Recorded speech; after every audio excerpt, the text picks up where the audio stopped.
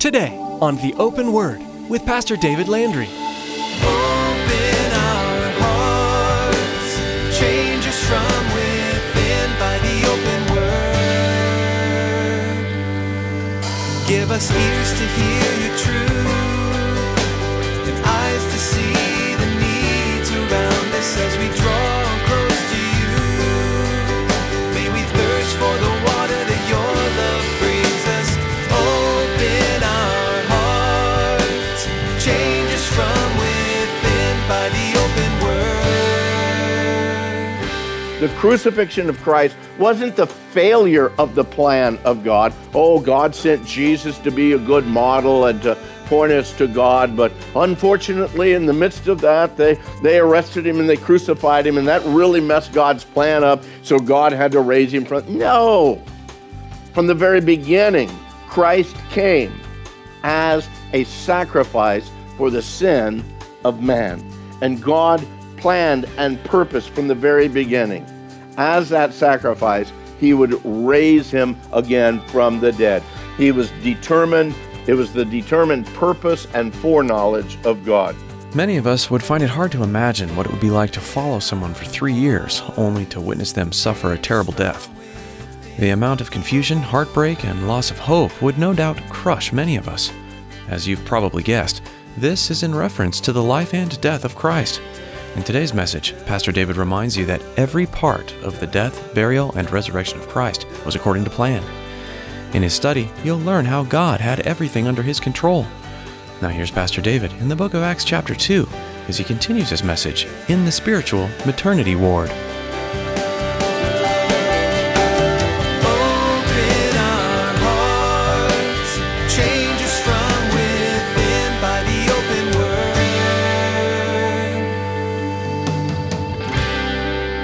When the world looks at us, when the world speaks to us, do they know that we've been with the Lord? Is the power of the Spirit working? There's nothing intrinsically wrong with going to the movies or talking about the ball game or having a vacation or going to the mall. And there's certainly nothing wrong with my grandkids. But again, question is what is it that fills our lives? Who is it that drives our lives? The mockers of that day saw these guys and said, those guys are full of new wine. They're all drunk.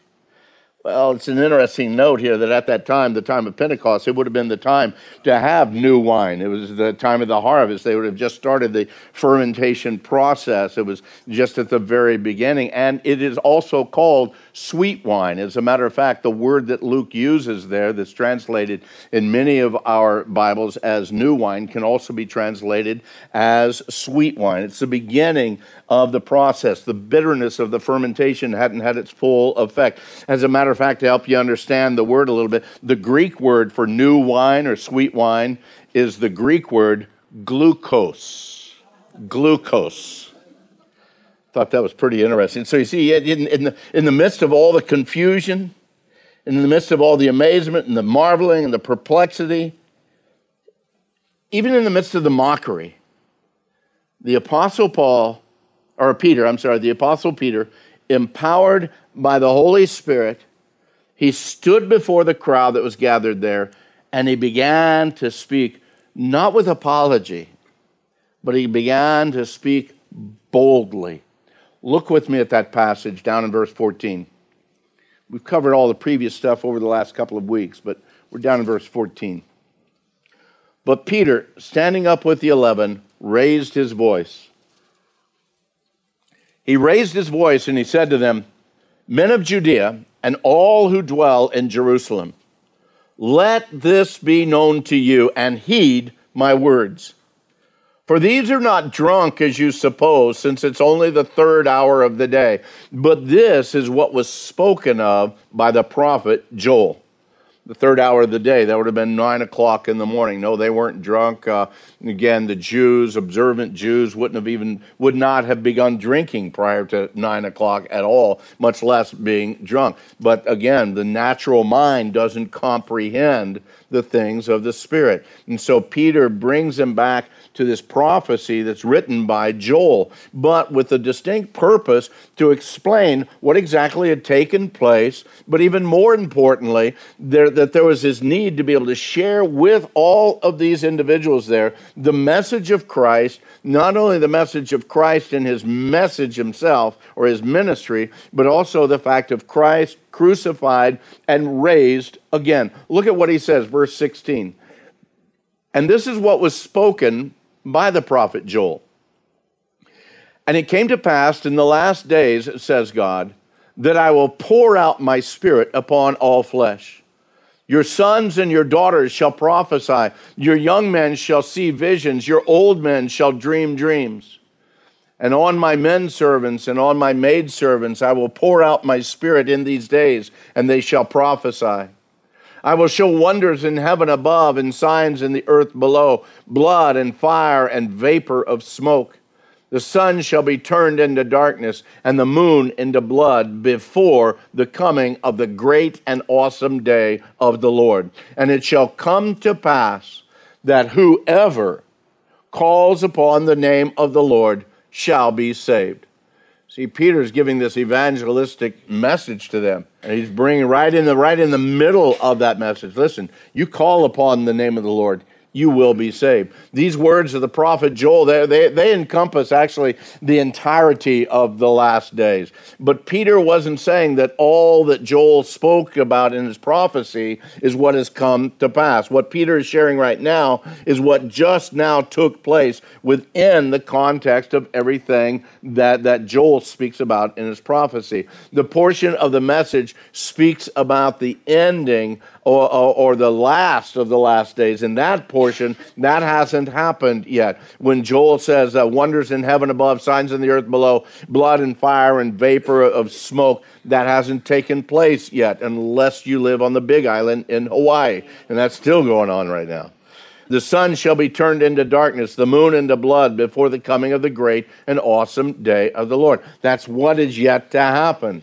But this other portion, the earlier portion, is what deals with the beginning of the last days, as he declares how God says that he will pour out his Spirit on all flesh. Your sons and your daughters shall prophesy. Your young men shall see visions. Your old men shall dream dreams. And on your men servants and on your maid servants I will pour out my Spirit in those days, and they shall prophesy.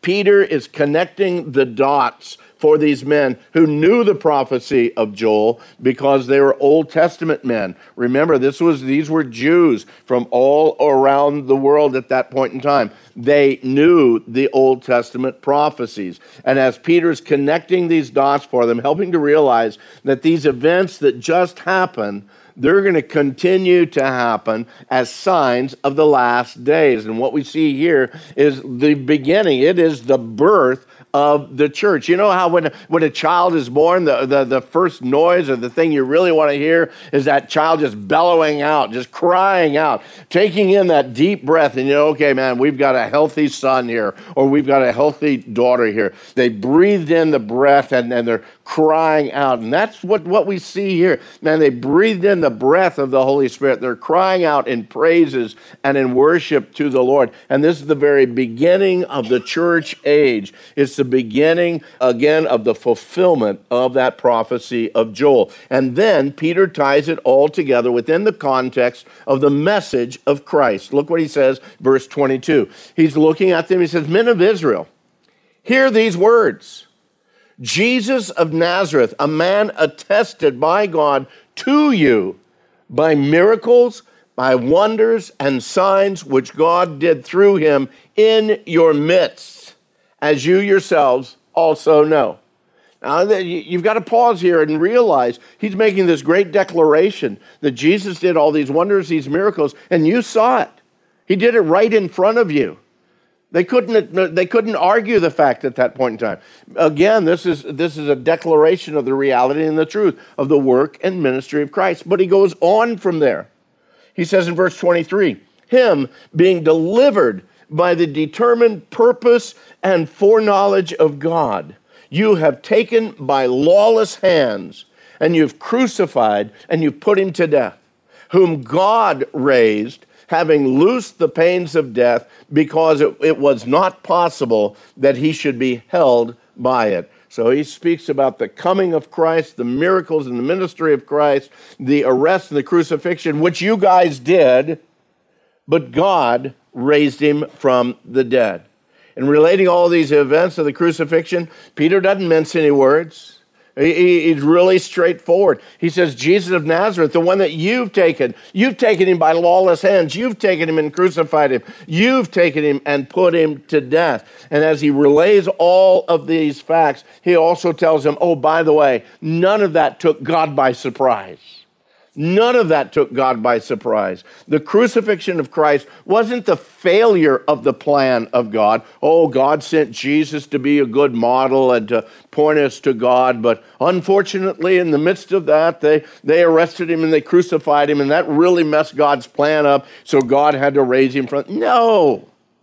From the very beginning, Christ came as a sacrifice for the sin of man. And God planned and purposed from the very beginning, as that sacrifice, he would raise him again from the dead. He was determined, it was the determined purpose and foreknowledge of God. As a matter of fact, all of it was in God's plan. And that brings us actually to the second point of Peter's message here. Quoting from the words of King David from Psalm 16, look down in verse 25. He brings these men who knew not only the writings of Joel, but they knew the writings of David. He says, David says concerning him, I foresaw the Lord always before my face, for he is at my right hand that I may not be shaken. Therefore my heart rejoiced and my tongue was glad. Moreover, my flesh also will rest in hope, for you will not leave my soul in Hades, nor will you allow your Holy One to see corruption. You have made known to me the ways of life, and you will make me full of joy in your presence. Peter goes on to explain and bring in the meaning of David's words, and I love it. He interprets these words again in the light and the reality of the resurrection of Christ. Look what he says in verse 29. Men and brethren, let me speak freely to you of the patriarch David, that he is both dead and buried, and his tomb is with us today. He said, David didn't raise from the dead. No, he's dead. He's still in the tomb. But he was a prophet. Look what he says, verse 30. Therefore, being a prophet, and knowing that God had sworn with an oath to him that of the fruit of his body, according to the flesh, he would raise up the Christ to set on his throne. Christ being born of the birth line of David. Verse 31, he, David, foreseeing this, spoke concerning not his own resurrection, but the resurrection of Christ, that his soul was not left in Hades, or the place of the dead, nor did his, Jesus Christ, nor did his flesh see corruption. And then Peter brings in, this Jesus God has raised up, of which we are all witnesses. As you understand, in Peter's message here, as he's quoting from Joel, Peter declares that God had this perfect plan for the last days, and he was working that plan out even before their very eyes. And then quoting from David, Peter is sharing that God had planted the reality of the resurrection even within the heart of David back when David wrote the Psalms. Peter then wraps it up with the confirmation of the messiahship of Jesus and the need, literally, as Paul tells us later, that every knee would bow and every tongue would confess Jesus Christ is Lord. Look what he says down in verse 33. Brings it home. He's bringing the message home at this point. Therefore, Jesus being exalted to the right hand of God, and having received from the Father the promise of the Holy Spirit, he, Jesus, poured out this which you now see and hear. What just took place in the room here with the coming of the Spirit, the sound of the wind, all of us speaking in a variety of languages, All of that is what God has done through Christ. It was the promise of the Holy Spirit. Verse 34, for David did not ascend into the heavens, but he said himself, the Lord said to my Lord, sit at my right hand till I make your enemies your footstool. Again, prophetically speaking of Christ. Therefore, let all the house of Israel know assuredly that God has made this Jesus, oh, by the way, the one whom you crucified. I love how he nails that again. He has made this Jesus whom you crucified, both Lord and Christ, or Messiah. And again, it is the anointed one. In the Greek, it is the Christ. In the Hebrew, it's the Messiah. Both of the terms meaning the same thing. He says, oh, and by the way, that one whom you crucified, yeah, it was your actions that crucified him. God has made him both Lord and Christ. I believe that those last words tied everything together for them. I believe that it brought it all home. It was the reality, again, of their sinfulness, that they were now in the midst of recognizing and seeing their sinfulness. That now they're drawn to the mercy, they're drawn to the forgiveness that's being offered to them by God. Beloved, it's only when you and I truly see our sin as God sees it that we really become broken and that we're really and truly willing to repent. It's only when we see it how God sees it. As long as I consider my sin a small thing, I have no real reason to repent of it. It's when I see it how God sees it. That's when it makes a difference. It's interesting. You got to realize, for Peter here, this is this guy's first sermon. Okay? Can you imagine? This is your first sermon. How you doing, Peter? Well, I think he hit it out of the park. Because again, it wasn't because of all of his seminary training, although he had 3.5 great years with Jesus. How great a training could that be? But it wasn't even in that knowledge. It was by that empowering work of the Holy Spirit as he spoke out these things, as he brought the Old Testament together for these Jewish men and brought that back together to the ministry of Christ. Look what he says in verse 37. Now when they heard this, they were cut to the heart. They were cut to the heart. And they said to Peter and the rest of the apostles, men and brethren, what shall we do? Then Peter said to them, you need to repent and let every one of you be baptized in the name of Jesus Christ for the remission of sins, and you shall receive the gift of the Holy Spirit. For the promise is to you and to your children and to all who are afar off, as many as the Lord our God will call. To you as Jews, to your children as Jews, but also to those that are afar off. That starts bringing in the Gentiles. That's you and I. As many as the Lord our God will call, bringing all nations, all tribes, all tongues to him. And as many as the Lord our God will call. What a powerful promise that is. Beloved, it's in our brokenness that God's mercy becomes active. It's in our repentance that God's forgiveness comes and covers our sin. If there's no brokenness, if there's no repentance, then the offer of God isn't realized. It's not received by us. Because without brokenness, without repentance, we think we can handle this thing ourselves. We think we're doing okay on our own. It's when the understanding of our sin hits us in reality of how God sees our sin, that we are cut to the heart. Say, man, what do I need to do? Peter says you need to repent. You need to come to Christ. And when you come to Christ, not only will you have that salvation, but again, you will receive the Holy Spirit. Look what he says down in verse 40. And with many other words, he testified and exhorted them, saying, be saved from this perverse generation. He says, with many other words. I wonder how long Peter's sermon went here. We know that Paul had a sermon that lasted on into the night, and somebody fell out the window, fell asleep because the sermon went so long. But I wonder how much Peter really gave. Luke tells us, with many other words, he testified, he exhorted them, saying, be saved from this perverse generation. And then those who gladly received his word were baptized.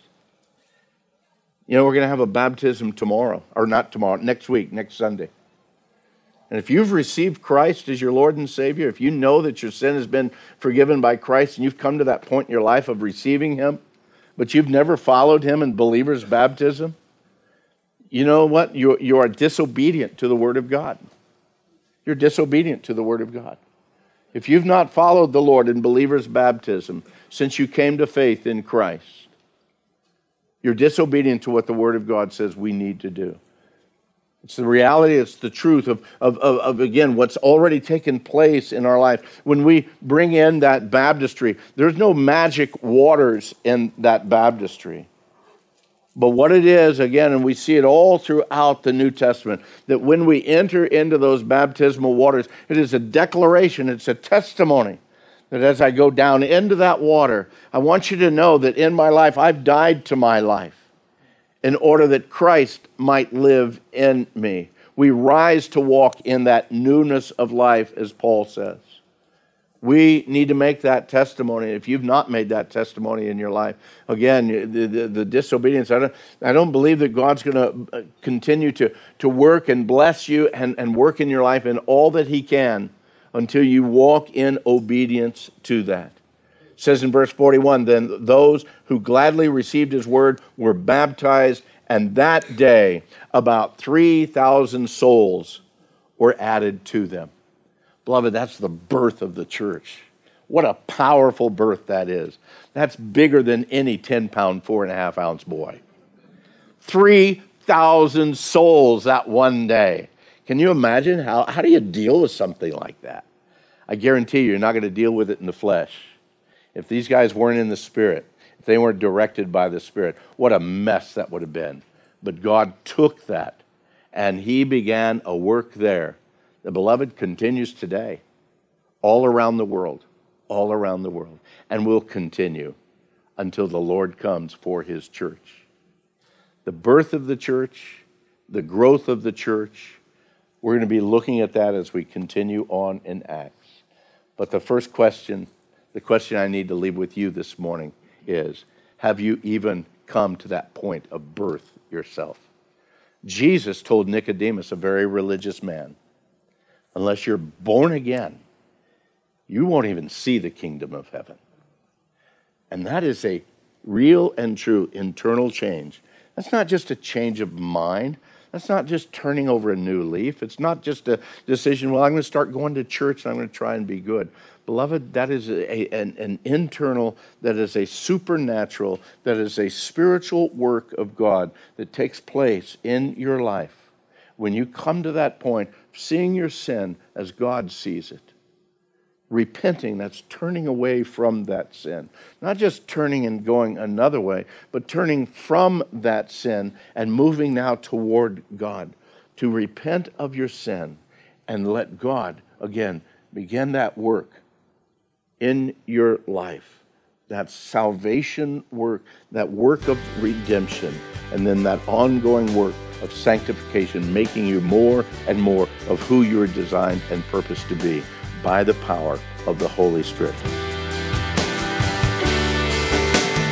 Open our hearts, change us from within by the open word. Thank you for joining us today on The Open Word. Acts is such an interesting book about the early church and how people engaged with their newfound faith, and then spread that good news to their region and the entire world. If you're new to the Bible and are unsure what this newfound faith is, you can learn more about a man named Jesus who came to save you. He came as the Son of God to save you from your sins. These early disciples in the book of Acts were elated to share with everyone what Jesus had done for each of them. They wanted others to know that kind of love too. If you want to understand this more fully, We'd like you to know that here at the Open Word, we're here for you and we're praying for you. If you have some questions, please give us a call at 520-836-9676. We'd also like to encourage you to find a church and begin attending regularly. If you live in Casa Grande, we'd love for you to come visit us. The Open Word is a ministry of Calvary Chapel, Casa Grande, and we meet every Saturday at 6:30 p.m. and Sunday at 9 and 11 a.m.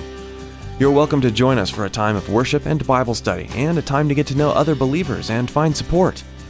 Find out more when you call us. Again, that number is 520-836-9676.